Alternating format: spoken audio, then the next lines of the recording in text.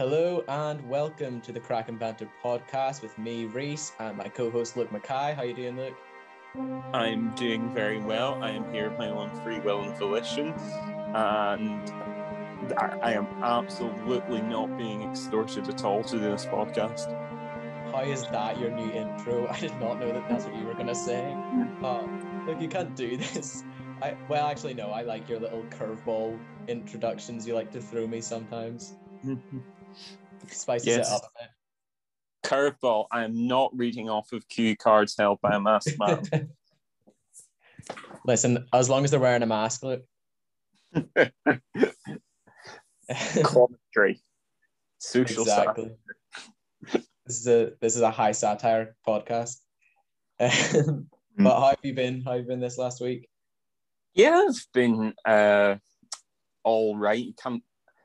Not actually been terribly busy this week. It's gone in rather quickly. It's pretty much just one of your bog standard lockdown weeks where not much really happens.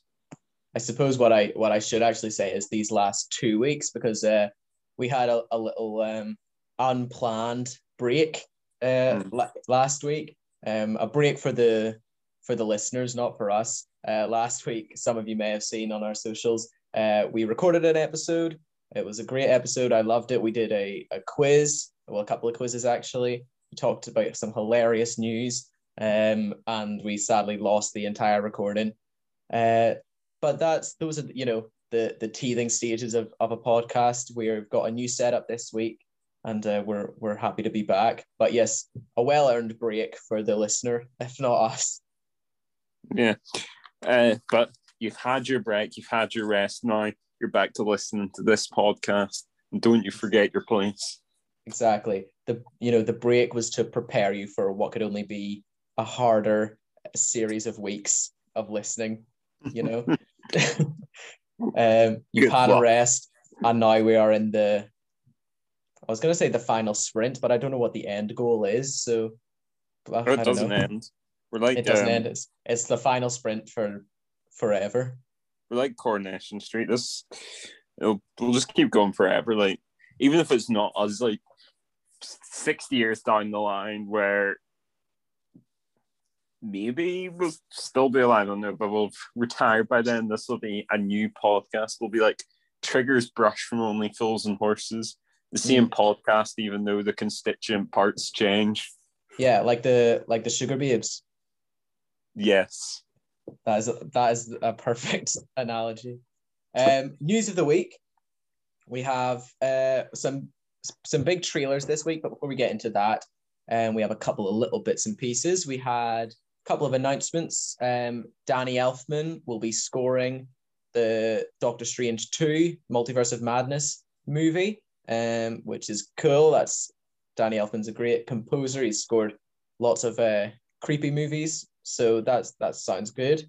Sam Raimi is directing that, and him and Danny Elfman worked on the Spider-Man movies as well. So I think that's cool. That's a cool get. Not massive news, but yeah, I like Danny Elfman's stuff. I mean, this is going to sound weird, but what concerns me is every part of this movie is shaping up for it to be an absolute slam dunk. Great director, great score, introducing the multiverse, great cast. Yeah. Which almost makes me worried. Like, can you have something that's almost too much of a sure thing? Like, it feels like it's like the expectation for this movie is just skyrocketing with every new piece of information about it. I suppose that is true. I mean, some of my favorite movies or favorite movie watching experiences, rather, are nearly always movies that I have no expectations for. So I suppose there is a worry of the opposite being true for certain things.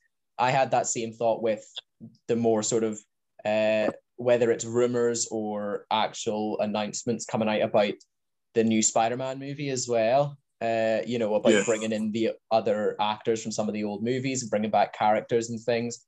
And I'm sort of, part of me is worrying that it's like you're setting up a lot of stuff here that, not that I don't think you could pull it off, but it would worry me a bit. It's not like going to see an indie movie that you're just going for, just see what it's like, and then it blows you out of the water. These are a big deal at this point. Yeah. I tell you what, though, I'd love, since it's Sam Raimi, it's the multiverse. If Ash, even if it's just the cameo of Ash from The Evil Dead, made an appearance. Yeah. I feel like it's the sort of thing that could happen. To be fair.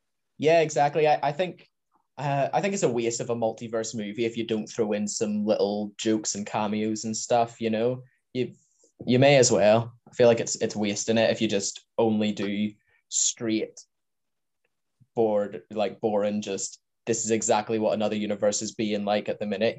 Throw in like weird cartoon worlds and like you say, Ash from the Evil Dead, and like just random stuff. That's what I want to see in a multiverse movie, especially multiverse of madness. Like, you want to see some crazy stuff in that. Yeah. No, I mean, I think it's not like he's a superhero per se, but you'd actually see Ash working as part of the MCU, like not as a movie or anything or in any of the big things, but like sort of like a Disney Plus Ash series would be really cool. I know there was Ash versus the Evil Dead on Netflix a while ago. I've been meaning to watch that, but I've never have. I just think that's the sort of thing that would be cool. Definitely. No, I think there's so many great opportunities there, and in all fairness, I've not seen that much to come out about that plot wise yet at all. So I think it's, as you say, it's setting up to be a slam dunk. So Marvel has earned my trust at this point. So I'm not going to be too apprehensive.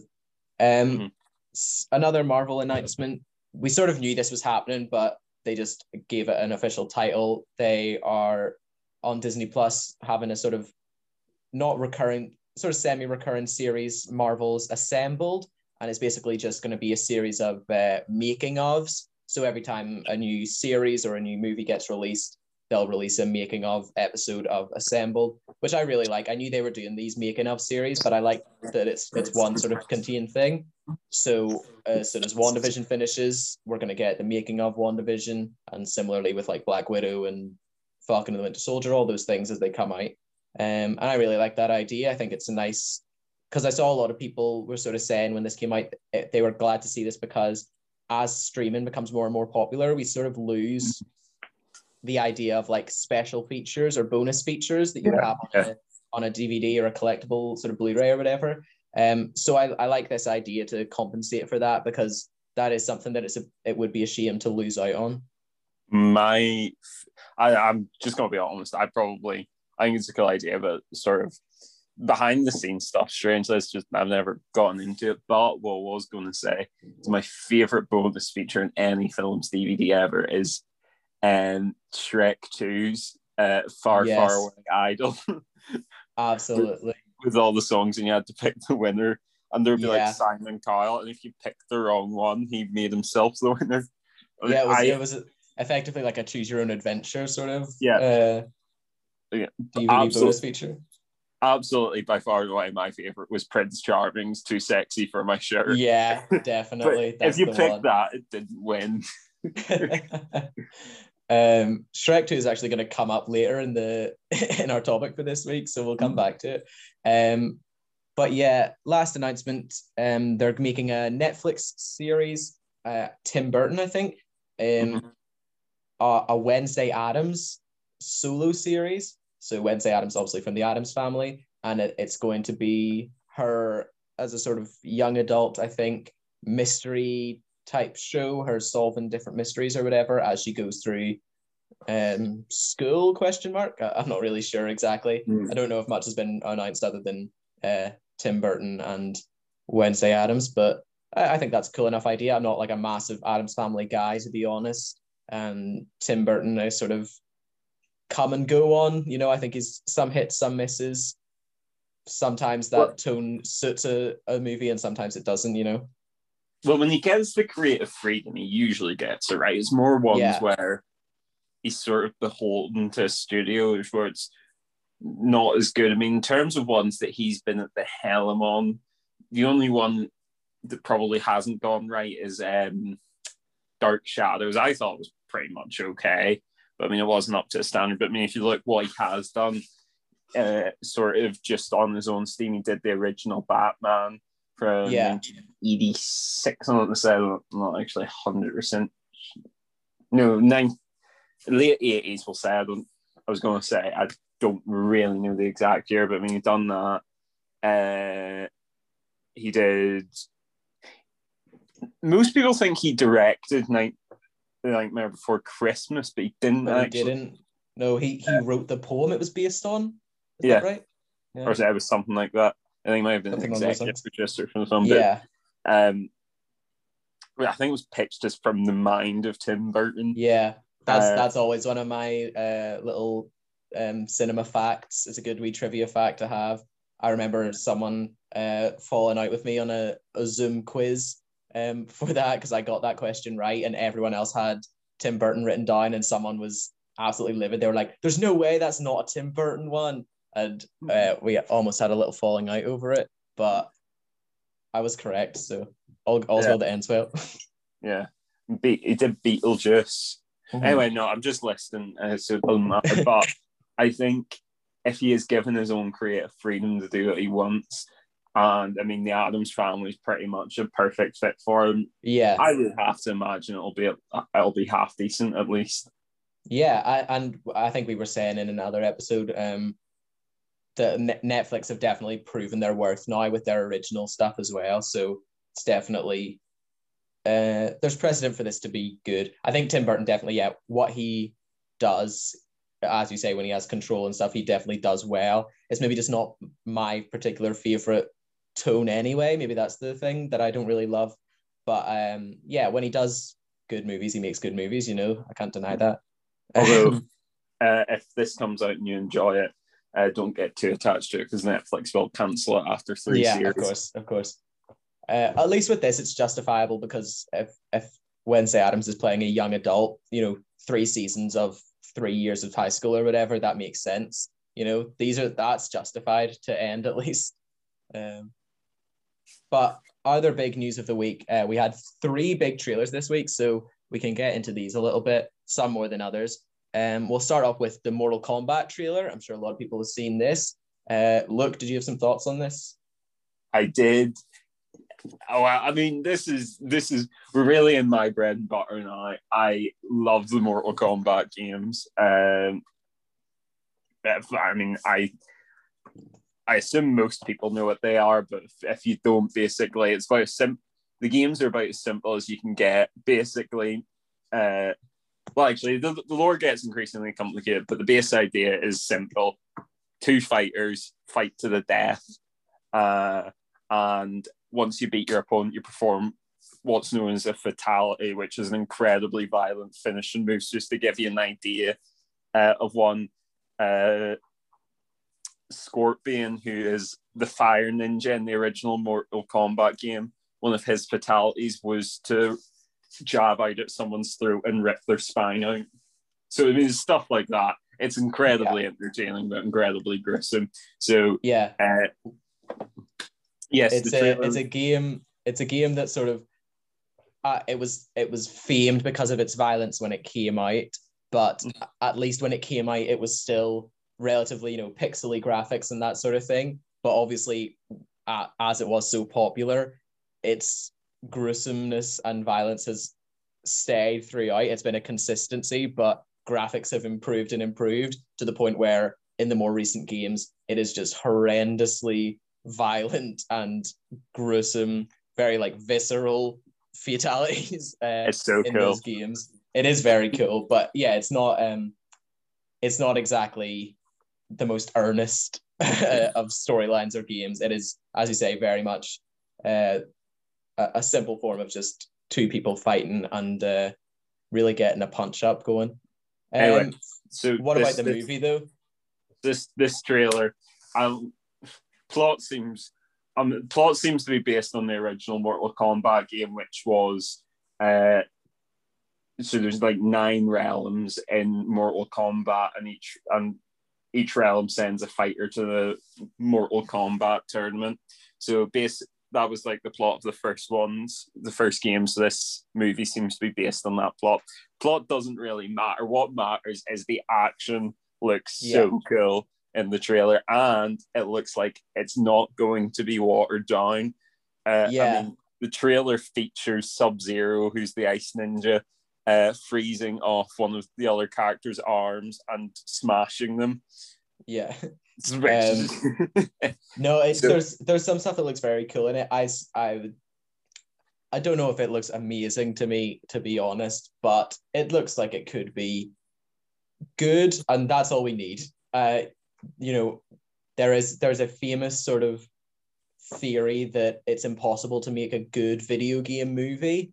To make an actually good, like undeniably decent movie based on a video game. And I think there's a lot of movies that speak to that. Some have come relatively close. I thought the Sonic movie was pretty decent for what it was. Some people say the Tomb Raider movie was good. Detective Pikachu, I would say that's maybe borderline, whether you could say that's properly based on a video game or not. Of course, there's like the Pokemon anime is so massive as well. So that's there's some gray area, but yeah, I think we're yet to have one definitive, like undeniable, no, this was a good movie based on a video game. And I don't know why that is, if it's like a curse or something, but do you think this could do it? I mean, I don't think it's going to, it depends what you want. I think it's going to, from the looks of things, have some really cool martial arts violence and action, which is what I want. I don't think it's going to be a Shakespearean level story. Yeah. So I would readjust your expectations. It's not going to. I imagine it will very much be the movie equivalent of what the video game is. Yeah. So I suppose that's all you can really expect. But like, I mean, movies kind of success like that. Everyone loves Pacific Rim, and its stories basically, its story basically boils down to big robots beat the crap out of big monsters. Yeah, and I love Pacific Rim, so fair enough. Your argument stands. Yeah. So I mean, as long as they say all the stuff like finish him, fatality, and the best part about the trailer wasn't actually the violence; it was Keanu's. I can't remember. He said the Australian guy says, "I just says something that's really funny." I think we of course see his what I assume is a fatality. Well, it'd be impressive if it wasn't. Of course, this is only in the trailer. He grabs someone's heart out of their chest. So that's sort of and it like remains beaten in his hand. So that's what you can sort of expect going into this movie or game.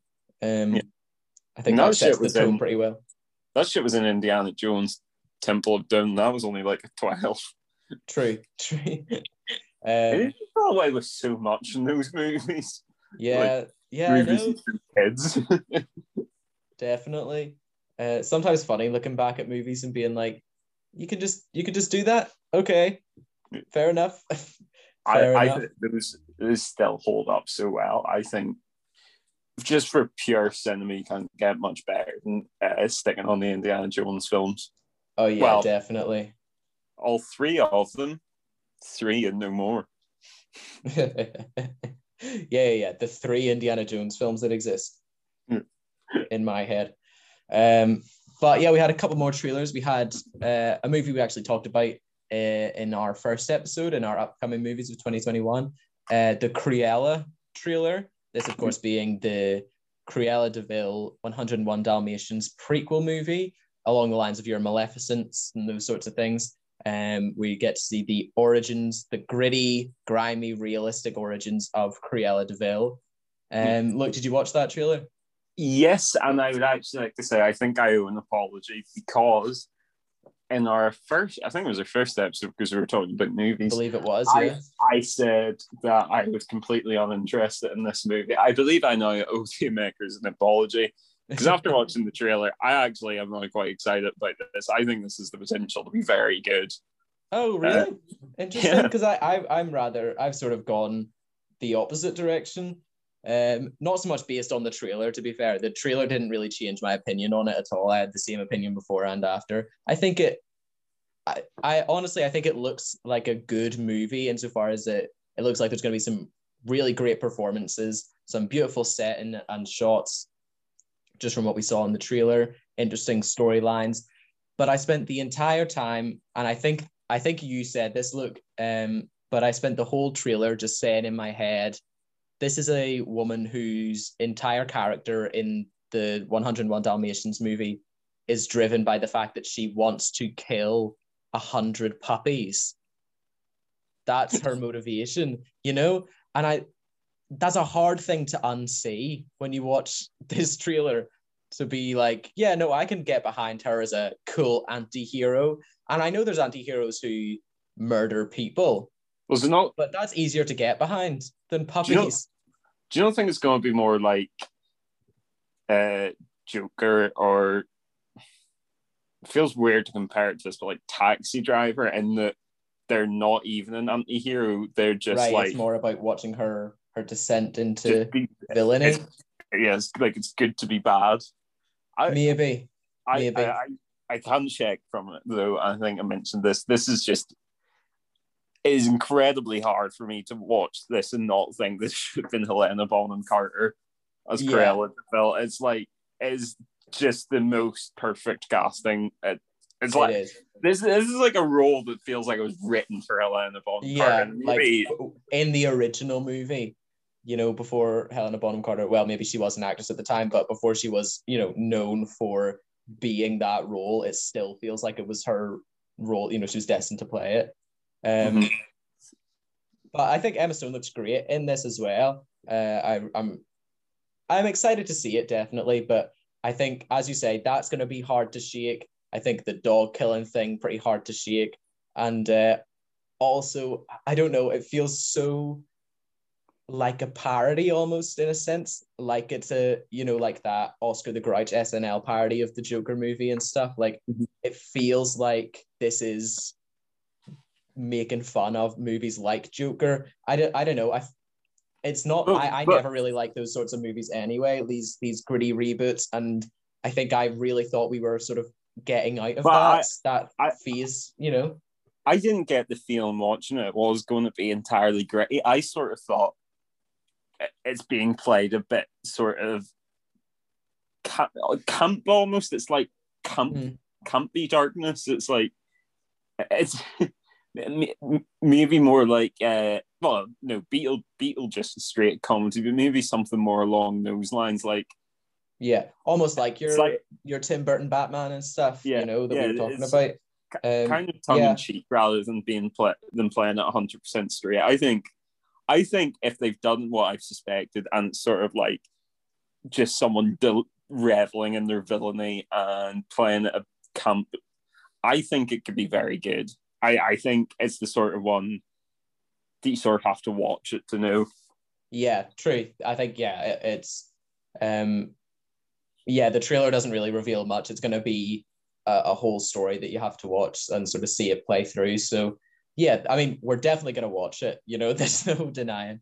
But even if it's bad, I'm not a big 101 Dalmatians fan anyway, so it's not going to ruin that for me at all. I'm not a massive fan of that movie, so I'm happy to watch this. I'm not putting too much pressure on it at all. I think it could be fun.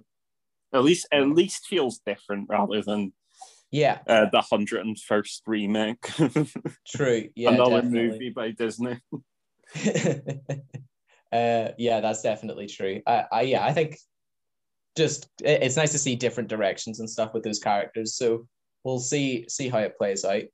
And that, of course, leads to the last trailer that came out this week. Look, the curse of this podcast, that we never set out to do this. It was never our intention to talk about Justice League every week. However, even including the podcast last week that never got released, the Lost podcast, even in that, we have spoken about Justice League every single week. And right when we thought we had no Justice League news, bam, they drop the Justice League trailer. Zack Snyder's Justice League got an official trailer this week. Look, what did you think? I mean, I'll tell you what, basically, I've got three main thoughts on this. The first is the trailer looks decent. The trailer doesn't look bad. Okay, yeah. I'm not gonna. I don't have a grudge against the movie. I just think it's funny to rip the piss out of that. If it was I sort good, of have a grudge against it at this point. well, yeah, I'm gonna have to watch this movie. I would rather it's good. Okay, so that's my first thought. My second thought is, however, though, this trailer is basically all new footage, all footage that was deleted or edited out or new.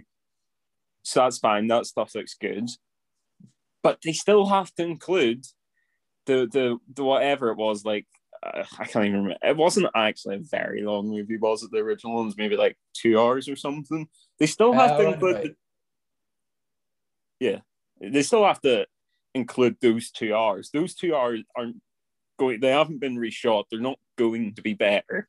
Yeah, that's my problem with it.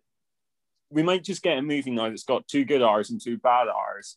2 bad hours is still far too long to be a good movie. That's my problem with it. And my third problem with it is, the bit in The Simpsons where Bart gets the catchphrase, and there's the bit in the classroom where they go, "Say the line, Bart," and he says it and looks depressed. But you can change that now to "Say the line, Jared," because he said we live in a society in the actual official trailer. Yeah, they must have put that in as a bit of a joke, though. Surely, I refuse to believe that wasn't on purpose. Like, yeah, there's no way you can put that in. Like, this is good script writing without being like, no, this is a joke. It kind of is gone from sort of like, I saw someone describe as look in Suicide Squad as, and I presume what his original look was in that movie. I assume someone described it as the cashier at Hot Topic. I mean, he looks more like a Joker now, but now also kind of with his current clothes looks like some way half between a waiter at an expensive restaurant and someone who's saying, "It's not a phase, Mom." Yeah, I think, I mean, someone's definitely already made this meme, but I like the idea of the, like, that how it started versus how it's going meme. Yeah. That's what I like. How I like to imagine the Suicide Squad Jared Leto Joker versus the new Justice League one. It does look like Jared Leto's Suicide Squad Joker has spent a year in lockdown. That's sort of what the vibes that it gives me.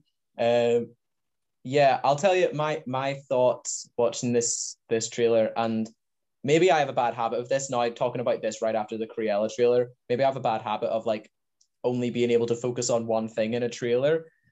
First thing I noticed, I mean, I noticed this in the last trailer, but I thought it was an artistic choice. Is this whole movie going to be in a square like that? In that weird, like, what is that? 3x3? I don't know. Is it bigger than that? That mad? It's just a square. The old aspect ratio was 4:3. Right. I don't know. I really hate that with the big black bars on the side on the aspect ratio. I assume it's for the trailers like that to watch on mobile devices. Right. I mean, most films go for the aspect ratio that leaves a bar, the black bars at the top and bottom. Yeah, exactly. I don't know. I did see a breakdown of it. It showed the different aspect ratios, and it did make sense. But it also worried me slightly that this is maybe what we're gonna get, and maybe it won't bother me in the movie at all, and it's just a weird thing in the trailers. But I'm interested to see if they keep that aspect ratio or not, because there's no camera. Choice. There's no camera that is going to be used on production like that. They'll give you an aspect ratio like that. Yeah. I also think, whilst they've not reshot scenes, I think they've CGI'd a lot of stuff. It can't even look like the buildings they were in were CGI'd. Yeah, definitely. And I think that was definitely a problem for me with the first Justice League movie that I watched half of. But that was definitely an issue with that movie, was that nothing felt real in it. Everything felt like sets or green screen. And that would be a hard thing to fix in this movie. I feel like that's going to be a Yeah. an issue Well, throughout. I mean, this is something that is something that I agree with you. It has irked me from most of the new DC movies. They do CGI way too much stuff. I think looking at the gritty dark stuff, surely you want to make it look as realistic as possible. So that means minimal CGI. I mean, I think the 3 Dark Knight movies. I mean, there was definitely some CGI, but was minimal. Like, I mean, and like making an effort to not have to CGI things so that it felt real. And when you punch a person and they fall over, it looks like you punched them. It doesn't look like you're hitting a green tennis ball and then they've CGI'd a parademon over it or whatever. I'm not gonna lie, it's kind of the problem. You go from a director like Christopher Nolan, who's like old school filmmaking, to Zack Snyder, I'm not going to give him shit for liking CGI. I mean, some of the movies he's used CGI for have worked really well. Like 300, definitely. It gave it a real comic book effect, having all that CGI, and it worked really well. Yeah. Same thing with Watchmen, but that was because they were going for a deliberately comic book appearance. But I think with this one, with like the current DC movies, for which he has set the tone for most of them, they're supposed to look gritty and realistic. But the CGI just makes them not look like that. Yeah, definitely. And as you say, this isn't us ragging on Zack Snyder at all, because I think some of the stuff Zack Snyder does is incredible. I think one of his biggest strengths is just like having really beautiful shots, single shots. Yeah. That, he's very good at making every shot have a purpose. There's a reason the camera is placed here, and there's a reason that the direction is set up a certain way. It's not, okay, you guys stand there and speak and we'll just film it here because that way we can have you both in the frame. It's everything is so deliberate with his movies. I think like I have the shot that always comes to my head is in Batman versus Superman, which I don't really love as a movie. The plot and everything I think is a bit but some of the shots in that are incredible. I think there's an unbelievable shot of Lex Luthor. He's walking into his lab or whatever, and he's walking through like the decontamination area or whatever, and it's just his feet like walking on this sort of grating, and there's the big heavy stomps as he steps, and it's just this incredible like making this normal human man, Lex Luthor, who obviously is smart and everything, but it's Jesse Eisenberg. He's relatively small, frail, pale little boy man, making him look like this incredibly ominous figure who could theoretically go up against Superman, who is a god among men. And that shot I always think is such a good shot of just him walking through that scene. So I think like there's so many things to Zack Snyder's merit, and I think that could, I think we'll definitely see a lot of cool stuff in this movie as well. So I'm just hoping, as you say, we have to watch it. So I'd rather it was good. Yeah, I mean, this is a movie that's already happened in the DC universe, so I'm not expecting like certain elements to change. But I'm sort of thinking like the future of the DC movies. There's got to be like a maturation of the Jesse Eisenberg Lex Luthor character, because I mean, I get sort of the angle they pitched at initially made a lot of sense, sort of like as a Mark Zuckerberg psychotic tech bro. Yeah. So, but I don't know if you can carry the character that way as a supervillain. I feel like Lex Luthor is sort of, as a character, grows to have a certain gravitas. So I wonder if that going forward is something they're going to try and add as an aspect to the character. Yeah, I would like to see that. I think I would just like to see more stuff from DC. I think that's what it comes down to. I would just like to see more movies, and I don't know, them trying new stuff and not trying to reboot Batman and Superman every couple of years. As much as I'm really excited for Todd Phillips' Batman movie. I think that looks incredible. But I don't want them to make any other Batman movies after that, unless they're sequels, if this movie turns out to be really good or whatever. But I don't want them to try and redo Batman in 2 years and then redo the Joker again, because I don't know why there seems to be this idea that that's the only thing that's going to sell. You know, the only reason they did a Wonder Woman sequel is because Wonder Woman, the original, was so well received. But they would have never planned to have done that before. You know, DC have an unbelievable slate of characters in their comic books. You know, some I would say arguably stronger than some of the Marvel characters. You know, comic book wise, and they are wasting them in these movies over and over again, and it's such a shame, because as much as you can argue that yes, Marvel had a head start on DC in terms of like the connected universe and building this big massive franchise, DC did also have the benefit of owning all of their characters. They had, you know, Marvel had very much opened the doors for them to establish, you know, to make comic book movies a thing that people saw, you know, that like the average person, you didn't have to be a comic book fan to go and see. They had so many other things going for them that using that argument of like, well, Marvel had a head start for 5 years or whatever, you know, it's been what, 10 years now since what Man of Steel came out, give or take. You know, DC should have done more than that in that space of time. Maybe it's not 10 years, but it's approaching that. You know, it's been long enough now that we deserve better, I think, than some of what DC has been giving us. I think what's difficult is the level at which you sort of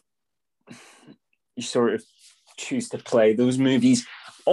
Pretty much once you go past the Batman universe in DC, you're reaching superheroes who are ridiculously powerful, like sort of Marvel's characters. There's a lot more weaker characters in terms of their levels of power. Yeah, DC tend to have slightly more fantastical characters and weirder characters and stuff. Yeah. I mean, it's hard to do different types of movies there. Like, I mean, you get a movie sort of in the style of Marvel, sort of like a Captain Marvel movie, where she's like pitched as having a way higher power level than most of the characters, but then like you look at DC on the main Justice League line, you've got 5 superheroes who are all that sort of level. Like, I mean, Martian Manhunter, Superman, Wonder Woman, Shazam, Green Lantern, which makes it harder. And it's like, so then you have to do those movies in different ways. Like, do a Shazam comedic film. Well, to be fair, I know Shazam's always been a bit humorous. But then you sort of have to look at, well, do you have to depower them to do a good movie? Like, sort of early on in the Marvel universe, they kept power levels low. Like, Thor was purposely depowered early on. Captain America is got a decent power level, but it's still within the realms of what's human. And Iron Man has no powers. That's the sort of thing I'm talking about. Whereas the first like 5 DC movies, you already had Superman, Wonder Woman, Aquaman, Shazam, who are all very powerful. Yeah, I think the problem is sort of just not leaning into that. I think you should sort of go, okay, this isn't going to be like Marvel then, you know, and we're going to take this straight to the big leagues, you know, we're going to go straight away. Because the other thing is, these characters have still existed in comic books for 60, 70, 80 years now. So they've fought hard people before, you know, you've got stuff to get behind them there. But yes, I think there is a problem there of trying to make it, I don't know, relatable or grounded stories and not trying to go too crazy right off the bat. So I think that is definitely a problem. That is a problem in the DC comics. They've had to like reset the universe a few times already, because the power creep's absolutely absurd, and you get where you have to keep raising the stakes. So within if you have 20 years of Superman stories, you have to take him to the point where he's eventually got universe destroying levels of power. Whereas, that is true. Where you can get the same thing in Marvel, but it generally tends to be more controlled. Yeah, I think, I don't know, I just want to see more stuff from them, and see them take those crazy steps, or I don't think they need to necessarily have a big connected universe. I think just more stuff, I think, to be fair, there is a reason why like Marvel's not introduced, and they will eventually, but I think there's a reason why they've not introduced characters like Galactus and the Silver Surfer, and well, obviously because they were off in the wonderful world of Sonium, whatever, or Fox, I can't remember, but I mean the most powerful Marvel characters have not been anywhere near the MCU yet. Yeah, and I think that is true. Like, to their credit, they've held off on both overly powerful heroes, and they've held off on using their really powerful villains as well, sort of for that reason. So they know if they bring in, an Adam Warlock or even a Captain Marvel, they've got a Galactus to bring into combat that, so they've got these things established that it's like, okay, we're not going to bring in even Captain Marvel as an example. She only is introduced when we're right into Infinity War and Endgame, like we're right into, this is the big leagues now, so here's some real powerful people. I mean, they're going to have a hard time sort of like managing the Eternals level of involvement in the MCU, because I mean that's bringing in several characters who are all on the same power level as Thanos. Yeah, so I think it is good to sort of have these separate conflicts going on, so you can justifiably be like, oh yeah, no, they do this, and that's why they can't help out when there's a random little cat stuck in a tree or whatever. Have the different people sort of playing it at their level. But anyway, we've dwelled on the Justice League for long enough. Hopefully next week we'll have no Justice League news. We'll see how we get on. We'll definitely get mentioned somehow. And we're slagging off the Flash. But that does lead into our topic for this week. We thought this week we would talk about the best and our favorite movie soundtracks. I'll put a disclaimer right now before we even get into it. There will be some discrepancies here between what constitutes a soundtrack versus like a score, or if it's like a musical and there's songs in it or whatever. There's maybe some, I don't know the exact definitions between each of those. So if we make a mistake, we don't really care that much. Mm-hmm. So make of that what you will. But yeah, some great soundtracks. I have a couple of my own favorites, and then we have some, I would say fan submissions is generous, some submissions from our friends that we have been told. They're fans of the show though.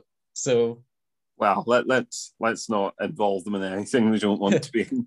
True. We'll not implicate them too early. Yeah. But we have some audience suggestions. We'll say that as well. So, Luke, do you have a favorite soundtrack or a soundtrack that you think is really great? I just need to be clear: we're not involving musicals here. I've sort of written that musicals go without saying. Sort of. Yeah. It would be unfair to include, of course, the music in a musical is going to be good. They are going to have a lot of great songs in them. So musicals, that's an episode in itself, I think. Okay, just because I'm sure you'll have gotten most of his, I'll try to at least start with not mentioning any of John Williams' ones. So okay, yeah. I would say, I think there's obviously one big number on it that everyone knows, which makes it great. But I think Pirates of the Caribbean might be one of the best soundtracks of the past 20 years. It is definitely a great, especially as you're saying, one of the more recent ones. That's going to be like a go down in history kind of soundtrack. I think there's some great songs in that. I was listening actually to a lot of different movie soundtracks and songs from movies, preparing for this. And obviously, as you say, there's the famous one, He's a Pirate, I think it's called. That's the Pirates of the Caribbean song. But I was listening through a couple, and there's one song, I forget the name, but it's something to do with drinking, drink up me hearties or whatever.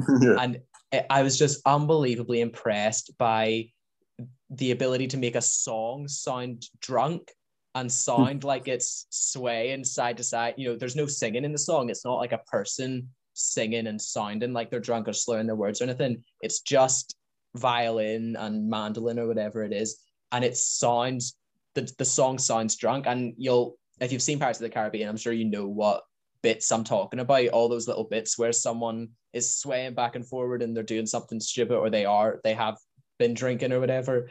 Like to achieve that in a song is so impressive, because I think obviously it's established that songs can make you feel things. There's so many songs that make you feel uplifted, or they're intense, or they're strong and powerful, But to have a song sound drunk and sort of tipsy and silly and woozy, it's like it's a really unique kind of thing to listen to. So I was just so impressed by that. But yeah, Pirates of the Caribbean is a great one. Yeah, actually interesting. I can't remember the exact details because it was a while ago I read this, but Captain Jack in the Pirates of the Caribbean movies, people assume a sort of walking style on land is because he's permanently drunk, whereas apparently it's an effect for I did. sailors. I saw this. Yeah. If to walk in with the boat rocking inside to side, you have a different real like stance. Yeah, I saw that as well. That's really interesting. Yeah. So I can't remember the composer's name. Do you have it there? I do not have it written down. I'm sorry. It's not Hans Zimmer? No. I don't actually think it is, because I thought it was Hans Zimmer or Danny Elfman, but then it wasn't. Hang on a second. Start. Of course, I'll do your first one, and I'll look it up. Well, staying along the same lines of what I would call scores, so original music for a film rather than putting pre-existing songs into your movie. A lot of these are just classics. I've got Star Wars, obviously, is just a massive one. Star Wars, Lord of the Rings, Harry Potter. I can just kind of do all of those in one because they're just all incredibly classic and famous pieces of music. But I think there's some great scores in there. Star Wars is a standout for me. As sort of, I think any Star Wars fan, the soundtrack or the score is always just such an impressive thing. Incredibly emotional pieces. Just I think in Star Wars is the biggest thing that not Star Wars would be nothing without the music, because it's still they're still great, but it's such a massive part of Star Wars that it really, you wouldn't notice how much it adds unless they weren't there. And even then that translates even into the Mandalorian series, that making the music for that was such a big deal. There was so much pressure on making a sound that was unique but also felt familiar in that Star Wars kind of universe. And I love the Mandalorian soundtrack as well. But there's something really special about that. I mean, the Star Wars soundtrack takes me back to my childhood. Like, I'll still get chills at the opening notes of, I think it's Luke's theme. It's the one that's like it's the slower version. It's like the yeah. I've not done it too well there, but it's sort of like the one I think plays that sort of like usually the bit at the end of most movies after something emotional's happened. Like I think it plays when Luke's hearing something from Obi-Wan's Force Ghost at one point. It just always gets me a bit, because then it starts off slow and then it sort of crescendos into the full orchestra ensemble. It just always gets me. There are so many great songs in Star Wars. I think so many standouts. That's one. Jewel of the Fates always, is a big one from Phantom Menace. It's hard to not get excited when that plays. It makes you want to be in a lightsaber duel. There's part of it coincides within the Phantom Menace when Darth Maul comes out and he does the first bit of the lightsaber, and then the second bit comes out and everyone's like, oh my gosh. Yeah. There is part of it just coincides with that goes so well. I mean, I'm sure it was intentional, because I mean, John Williams, the man's a genius, but that's probably the best moment in the first movie, is that sort of like, I would agree. The duel with Darth Maul, but the bit where it's just like the second half of the Seeing lightsaber comes the out double lightsaber light up, yeah. is like an Especially iconic moment. if you are any kind of nerd, especially, but if you love Star Wars, like that is just such an iconic scene, and it does, it gets you so hyped. It's just like, this is why I love Star Wars, seeing that with the music playing, it's like that just symbolizes everything that's so awesome about Star Wars. Also, let's be honest, who hasn't, like, just when they've been in the house on their own, played Imperial March at full volume and sort of like pretend that they were Darth Vader and felt like a badass. If you want to be threatening, that's how you do it, Look, did you find the composer's name for Pirates of the Caribbean? Yes. Hans Zimmer was involved. He, at least in the first movie, he was the producer, and Hans Badelt was the composer. Awesome. This is just to give credit to him for his very good work.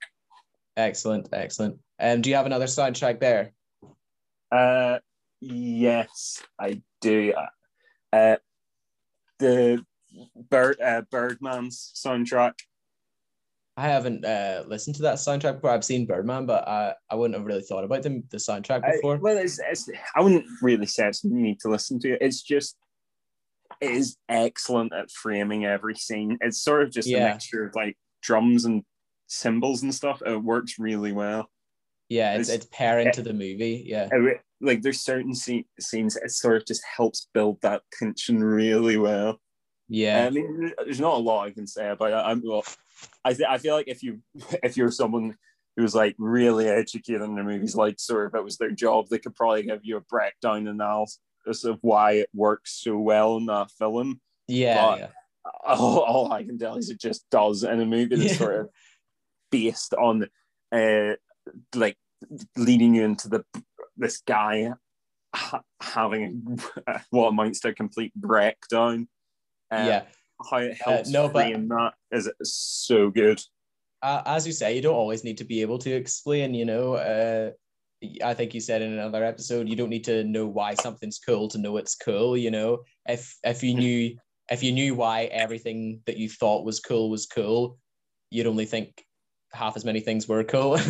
There's sort of riffing on a David Mitchell quote there, but you don't always have to explain why something works. You'll know it when it works, and as you say, when it does, it doesn't need to be explained. Yeah. I just wanted to check the name, so I got it right. Yes, so Birdman was Antonio Sanchez, and it's described as solo jazz percussion and extended segments of classical music taken from various composers. I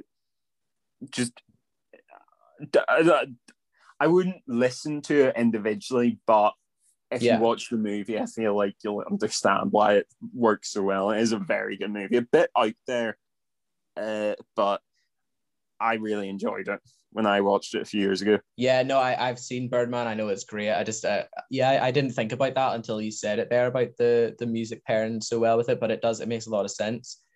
I'll move us away from sort of original scores into more soundtracks with just songs, songs that have been put into movies.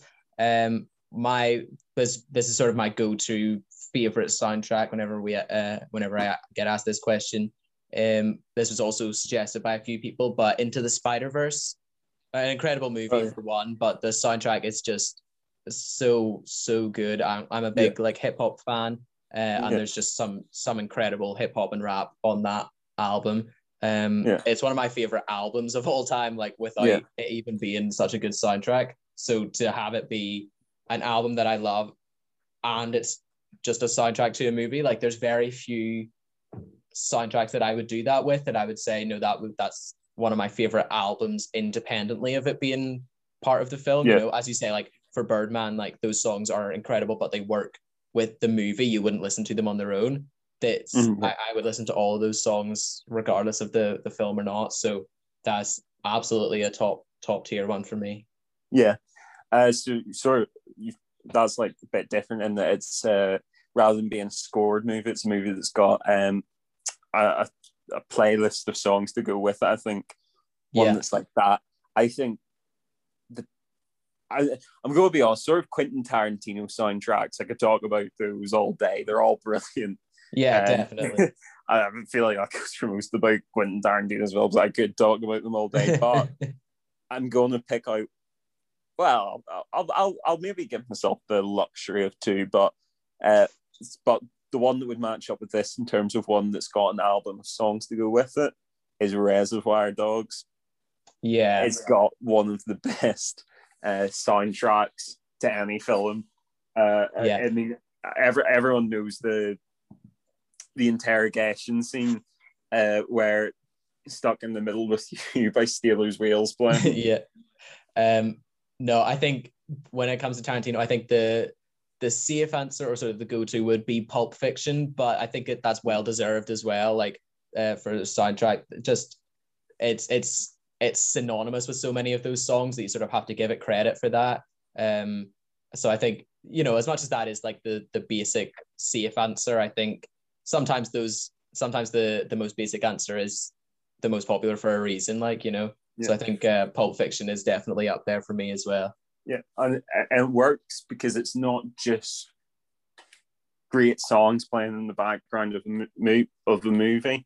It's songs that enhance the scenes they're in. I mean, that Stuck in the Middle with You is not a song you would immediately think of if you wanted to have a torture scene in your movie, because I mean, it's not like a dark song or anything, but just the way it sort of like juxtapositions the casual cruelty of what the guy's doing in the film. Yeah, definitely makes it work really well. Sorry if I said I would give myself the luxury of talking about another one. It's in terms of Quentin Tarantino films that have been scored rather than soundtracked. The Hateful Eight is actually brilliant. It's what he did for it. Is he got in Ennio Morricone, who I think is now sadly passed away, who's famous for doing the music for The Good, the Bad, and the Ugly. Yeah. Well, I was just that was going to be my next one anyway. I was going to say along the same lines, because that obviously is the same. It's the same composer. But yeah, absolute classic. That sort of it set the tone for so many westerns. Yeah. So Hatefully, it was like completely new score by Ennio Morricone, and it works so well. It's classic. You can tell it's him because I mean it doesn't sound the same as The Good, the Bad, and the Ugly, but you can tell it's by the same guy. Yeah. It puts you right in the movie because it makes you feel like you're watching a classic western from the 60s or whatever. Yeah, definitely. Well, sort of departing from that a little bit, these more along the lines of the other Tarantino ones. I think you could say many of the Marvel films, I think, have great soundtracks, all in. I think some of the scores are amazing. Obviously, the Avengers theme is, a theme that when it started, I never would have known what it was, and now I could absolutely ring it off, without even thinking. So that's a testament to the song. It's kind of been ruined by all the dumb memes that have like the bass boosted version. Yeah. But in terms of movie soundtracks, I think you'd be hard pressed to not mention Guardians of the Galaxy Volume 1 and Volume 2. Obviously. Absolute classic soundtracks. Again, same thing of just pairing so well with the film. And also I really like that it has an explanation in the film as to why Peter Quill, these are the only songs he has from Earth, and they're all, at this point, 30 years out of date. Which I'd find really funny that he's been in space for all these years in Guardians of the Galaxy Volume 1 at least, with a single tape in a Walkman, and that's his education on all of Earth's music, which I really enjoy that. But yeah, it's just some incredible songs, Yeah. lots of just famous songs that were great at the time anyway, but it's nice to have a little bit, there's lots of songs there that I wouldn't have known without the movie, so it's nice Yeah. to get a little bit of an education on some classic songs that you might not have known otherwise. I know that sorry, go ahead. No, just because I've listened to those two albums so many times, and now to the point where if you just like, if you're in a group and you start going ooga shaka, you can get everyone in with it because everyone's listened to it. Definitely. Yeah, I remember after seeing, I think Guardians 1, it might have been 2, but I think it was after Guardians 1, listening to the album and singing some of the songs from it. And I remember my mom being like, how do you know that song? I love that song, because she hadn't seen the movie yet or whatever. And it was nice, that's a nice little thing to be like, oh, this is a song. I never would have known this song without having seen that movie, so it's nice to have that. Do you want to pick a favorite from each Awesome Mix? Okay, yeah. Well, I can pick from Awesome Mix Volume 2. I can easily pick Mr. Blue Sky by Electric Light Orchestra, simply because that, well, one, it's an amazing song, but also I very much associate that song with me and you, our extended friend group. I don't know why, if it was a night out we listened to it, or if we just all at whatever point agreed that we love that song. But we have that connection with our friend group and that song, so that would definitely be my favorite from 2. Yeah, I think 2 I would have to go with Brandy, You're a Fine Girl by Looking Glass. Yeah, I love those songs that tell a story. I mean, it's really catchy as well as that, but it's just so much fun to sing. Yeah. And the emotional weight it carries in the movie as well. Definitely. I like, again, same as what I was saying, but I like that they incorporate the songs into like the story as well. In the first one, I'm definitely going to forget something here and I'm going to be raging. I'm going to say Come and Get Your Love. Ooh, yes. But I feel like I'm missing something, but I'm going to say that for now because that's what's in my head. So that's going to be my go-to. I was going to pick that because I love that one as well. So I'll go for, I know I've already talked about it, but Hooked on a Feeling. And that song, it started at first scene of the movie, and I just knew that scene, I'm going to love this movie. Yeah, definitely.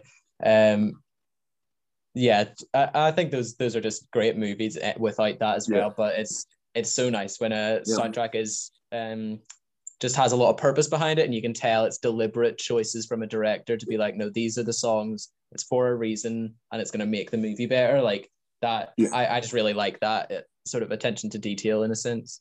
Yeah, I'm going to drop one here, and I think you must have it written down. If you've not written it down, it's because you've forgotten about it, because I know for a fact you love it. And I thought, well, I love it. This soundtrack to this, my dad loves it, my brother loves it. I think everyone who's watched the film loves it. Baby Driver. Oh yes, absolutely. I actually didn't have it written down, but I think I just had it in my head to say. Yeah. But yes, that is just a great soundtrack as well. It does give me similar vibes to Guardians of the Galaxy in that sense of, it's him listening to the music and stuff, and it's all just really, really purposeful, almost choreographed. Some of the scenes, that scene where he goes to get the coffee comes to mind, and it's everything is kind of, it's almost done to the music. It's almost like shot to the music. I love that. The car chase at the opening one with the song by Bell Bottoms. It does actually feel like it's. I don't know how a car chase can be at the same sort of BPM as a song, but however it was. Yeah. It's absolutely seamless how great integrated the music into the film. Yeah, I do. I love the Baby Driver soundtrack, and again, it's like that mix of both a great soundtrack and also just excellent use of that soundtrack as well. Like just amplifies it so much. So that's definitely one for me. I'll bring us back to what we were talking about it earlier, but Shrek 2, famous for having an unbelievable soundtrack. You're so right. There, some great songs on its own.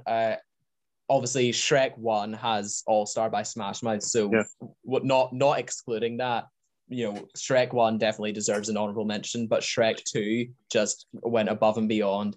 It was, I like to use this phrase a lot, but I get particularly impressed by things that have absolutely no need to hit as hard as they do or to be so good. Shrek 2, there's no reason that it needed an unbelievably good soundtrack. It could have just been completely normal, decent songs, whatever. That's not really what this movie's about. And then for whatever reason, they were like, no, we're gonna make this absolutely slap. And I just respect that so much. It goes above and beyond. Funky Town by Lip Sync is now indelibly linked in my mind to Far, Far Away. Yeah, I'm the exact same, I can't hear that song and not think of that. Yeah. I think the version of I Need Hero as well, or Holding Out for a Hero, sorry. I think it absolutely, I mean, it honestly, it puts Bonnie Tyler's original to the test, not to say that Bonnie Tyler's isn't great, but if I had to pick one to listen to at a party, I don't know which one I'd pick. It's hard to match the vibe. So that's to get a cover that is on par is really impressive. The simple fact of the matter is the fairy godmother is a bad bitch. Exactly. I mean that in the best way possible. That's what it comes down to. She is a queen. She may be a godmother, but to me, she is a queen. And it's undeniable. Accidentally in Love as well. I mean, it's just one of my all-time favorite songs. I just love Antonio Banderas and Eddie Murphy singing "Livin' La Vida Loca" as well. That's sort of the end credits of the movie. It's just so good. There's nothing. It just doesn't miss. That soundtrack does not miss. I'll tell you what. I know we could go on about every scene in the movie's got a great song attached to it, but I can't remember what the song is, but the song that plays when they're smashing up the potion factory is incredible. How well it fits with that scene. Yeah. I can't think of what it is either. I think Shrek 2 is also just a great movie. I mean, as far as sequels go, that is up there with the greatest sequels of all time. I think it's such a great movie. Unironically, like, this isn't us saying, because it's from our childhood or whatever, is a bit of a joke. That it's a genuinely great movie with a great soundtrack.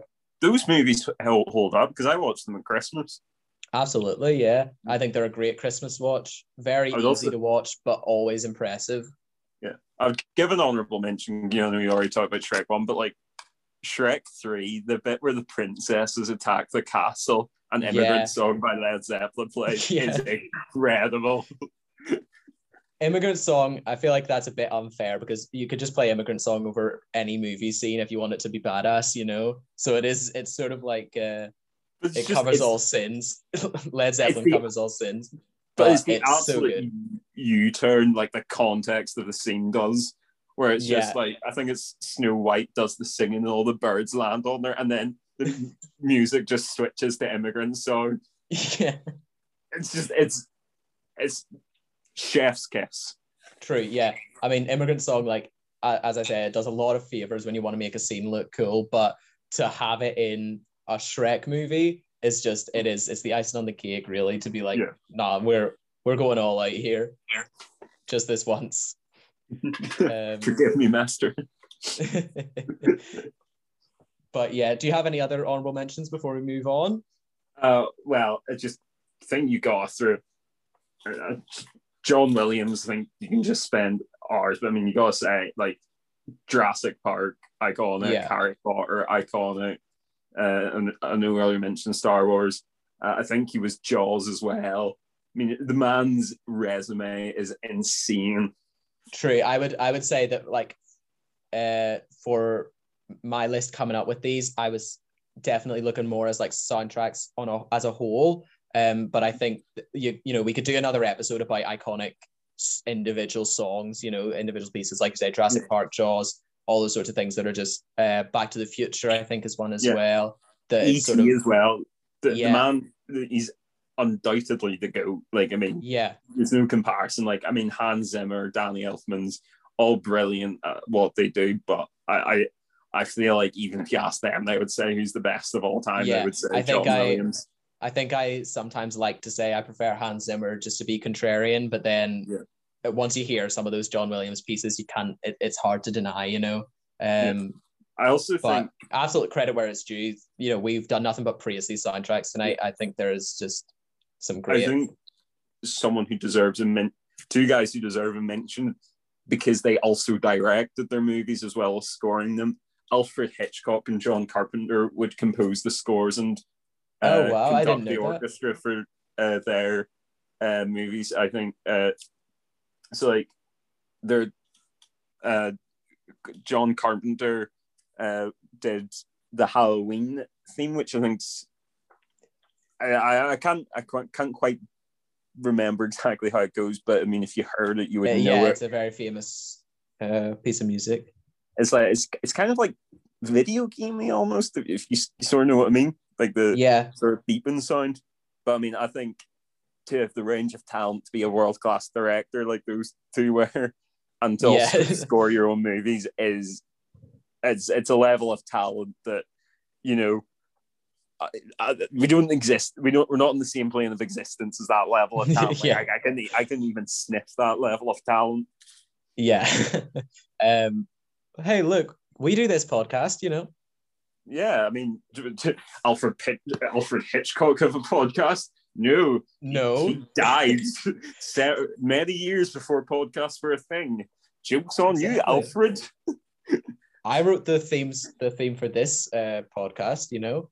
So as far as I'm concerned, Alfred Hitchcock is one step behind me, and it's going to be hard for him to catch up. So goes without saying, I am better than Alfred Hitchcock. That's what I'm getting at. Okay. Alfred Hitchcock never made a fart joke on Spotify. Not even once. Even once. So I've done it loads of times now. Make of that what you will. I'm not saying we're better, but you know, it's the parallels draw themselves. Anyway, that was really fun. I think there's great soundtracks out there. If you take anything away from this, it's that we love some music in a movie. But that leads us into our next segment, which is Have You Seen This? I've watched a couple of things this week. I'm not by any means going out of the ordinary here, Luke, but have you seen The Office? I think I'm going to surprise everyone here and say I have not seen The Office. I know think that puts me in not even the minority of people who like watch TV, just the minority of people generally.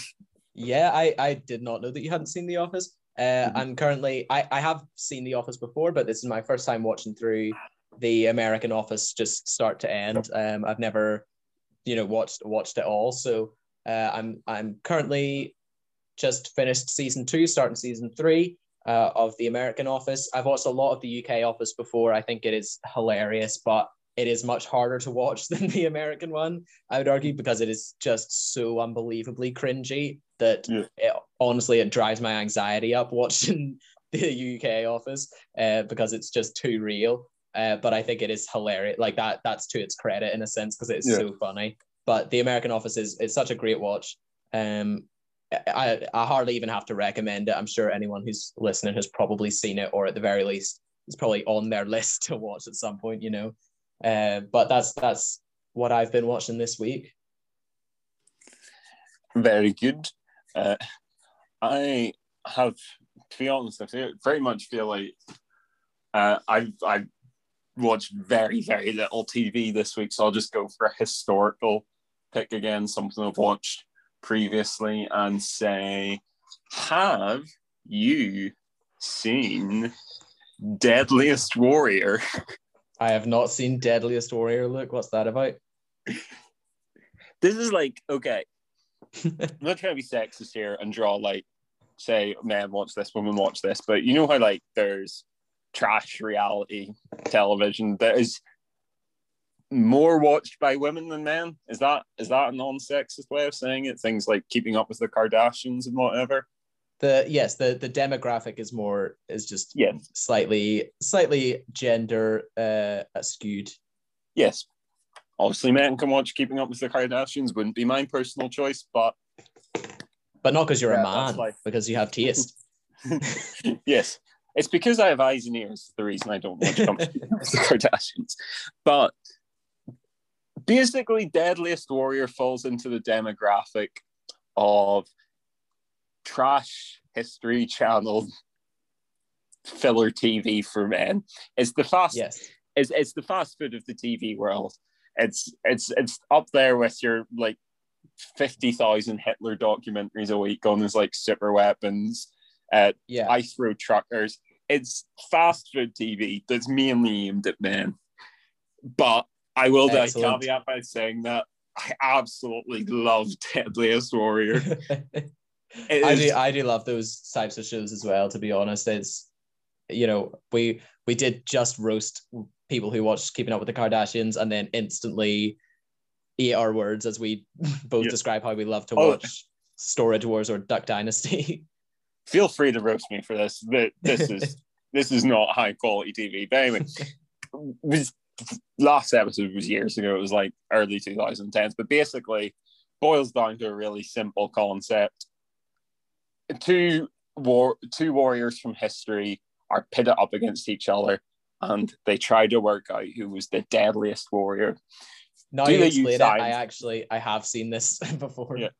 Now the question you're thinking, do they use science to do this? Analyze their tactics and other actual things like that using experts? No. They get their weapons out and use them on mannequins and pig carcasses and gel torsos, and it is bloody fantastic. So I'll give you an example of an episode. William Wallace versus Shaka Zulu. They get out a big Scottish guy, give him a claymore sword, and get him to chop like 3 fake skulls off of bodies, and then say, "Dude's sword was hype as a word that you can say on a PG-rated podcast." I love that idea. I love the idea of pitting these warriors against each other, especially in the example you've given there, 2 military generals to pit them against each other. Arguably, two warriors who, while deadly in their own right, won their battles because they had incredible armies behind them. But I like the idea of no, let's just see what would happen if you put those 2 in a ring together. Yeah. And then the crowning moment of each episode is they visualize the results given out by their computer in a acted out fight between the 2 of them, between the 2 competitors, that usually ends with the win coming from something really, really dumb, like in the Teddy Roosevelt versus Lawrence of Arabia fight, where Teddy Roosevelt grabs Lawrence of Arabia's robes to pull him in and stab him. Wow. Yeah, that makes a lot of sense. It is 10,000 years ago, our ancestors had to hunt for food, and there was a constant threat of death from every angle. I sit on my ass and watch TV like this, and that is the beauty of what being alive is. Look, I think you find the meaning of life. You know, whether you meant to or not, I think you've got it. Just listening to that, I absolutely want to do something along those lines as an episode, a Deadliest Warrior-esque episode, maybe with fictional characters or with I don't know, a slightly different theme maybe. But I'd love to. I think that's a great thing to talk about. I mean, that stuff was basically inspired. Like, I mean, you would have those arguments with your mates where you just like pick 2 characters or whatever, and then you'd argue about like Jason versus Michael Myers or whatever, or like Batman versus Iron Man and stuff like that. Yeah, but I like this idea of just it being ridiculous. So I think we'll come up with some kind of way to do an episode along those lines, because that's really funny to me. But that just about does it for us. We'll wrap things up around here. Pretty long episode, actually. I really enjoyed talking about that today. Yeah. This has been the Crack and Banter podcast. Look, sorry, you're going to say that? No, I didn't. I wasn't saying I didn't enjoy. I was going to say I didn't actually realize how much there was to talk about film scores until you got into it. I was actually, and not like next week or anything, but I feel like that's a topic we could revisit down the line. Definitely, yeah. I'm sure we can come back to this. That was really kind of way. Today. I really enjoyed that. Yeah. But yes, you can find us on all our social medias. We're on Twitter, Instagram. We have a Reddit now as well. Look, you made a subreddit, which is excellent. You can find us there, Crack and Banter Podcast. You can send us an email, crackandbanterpod@gmail.com. No capitals, no underscores, crackandbanterpod@gmail.com. If you want to send us an email, if you have a suggestion or a question you want to ask us, send it through there and we'll see it. Put us in your top 8 friends in MySpace. Yeah. Put us in your MySpace. Send us a job application on LinkedIn. Of course, you can send us a LinkedIn. Cyberbully us on Vivo. Find us on Vivo. But yeah, check our socials. If you want to follow us, share with a friend. You can leave us a review, follow the podcast, add it, whatever you want to do. That would be excellent. We'll be back next week. I don't know what we're going to talk about next week, but we'll have something. Fingers crossed our recording works and all. If that all goes well, this has been the Crack and Banter podcast. Luke, you want to close this out? Yes. This is Luke Mackay signing off by telling you to eat your fruit and veg and tell your dog that you love it. Or if you don't have a dog, tell your favorite inanimate object in your house that you love it. Excellent. Thank you very much. Thanks for listening. We'll see you all next week. Bye-bye.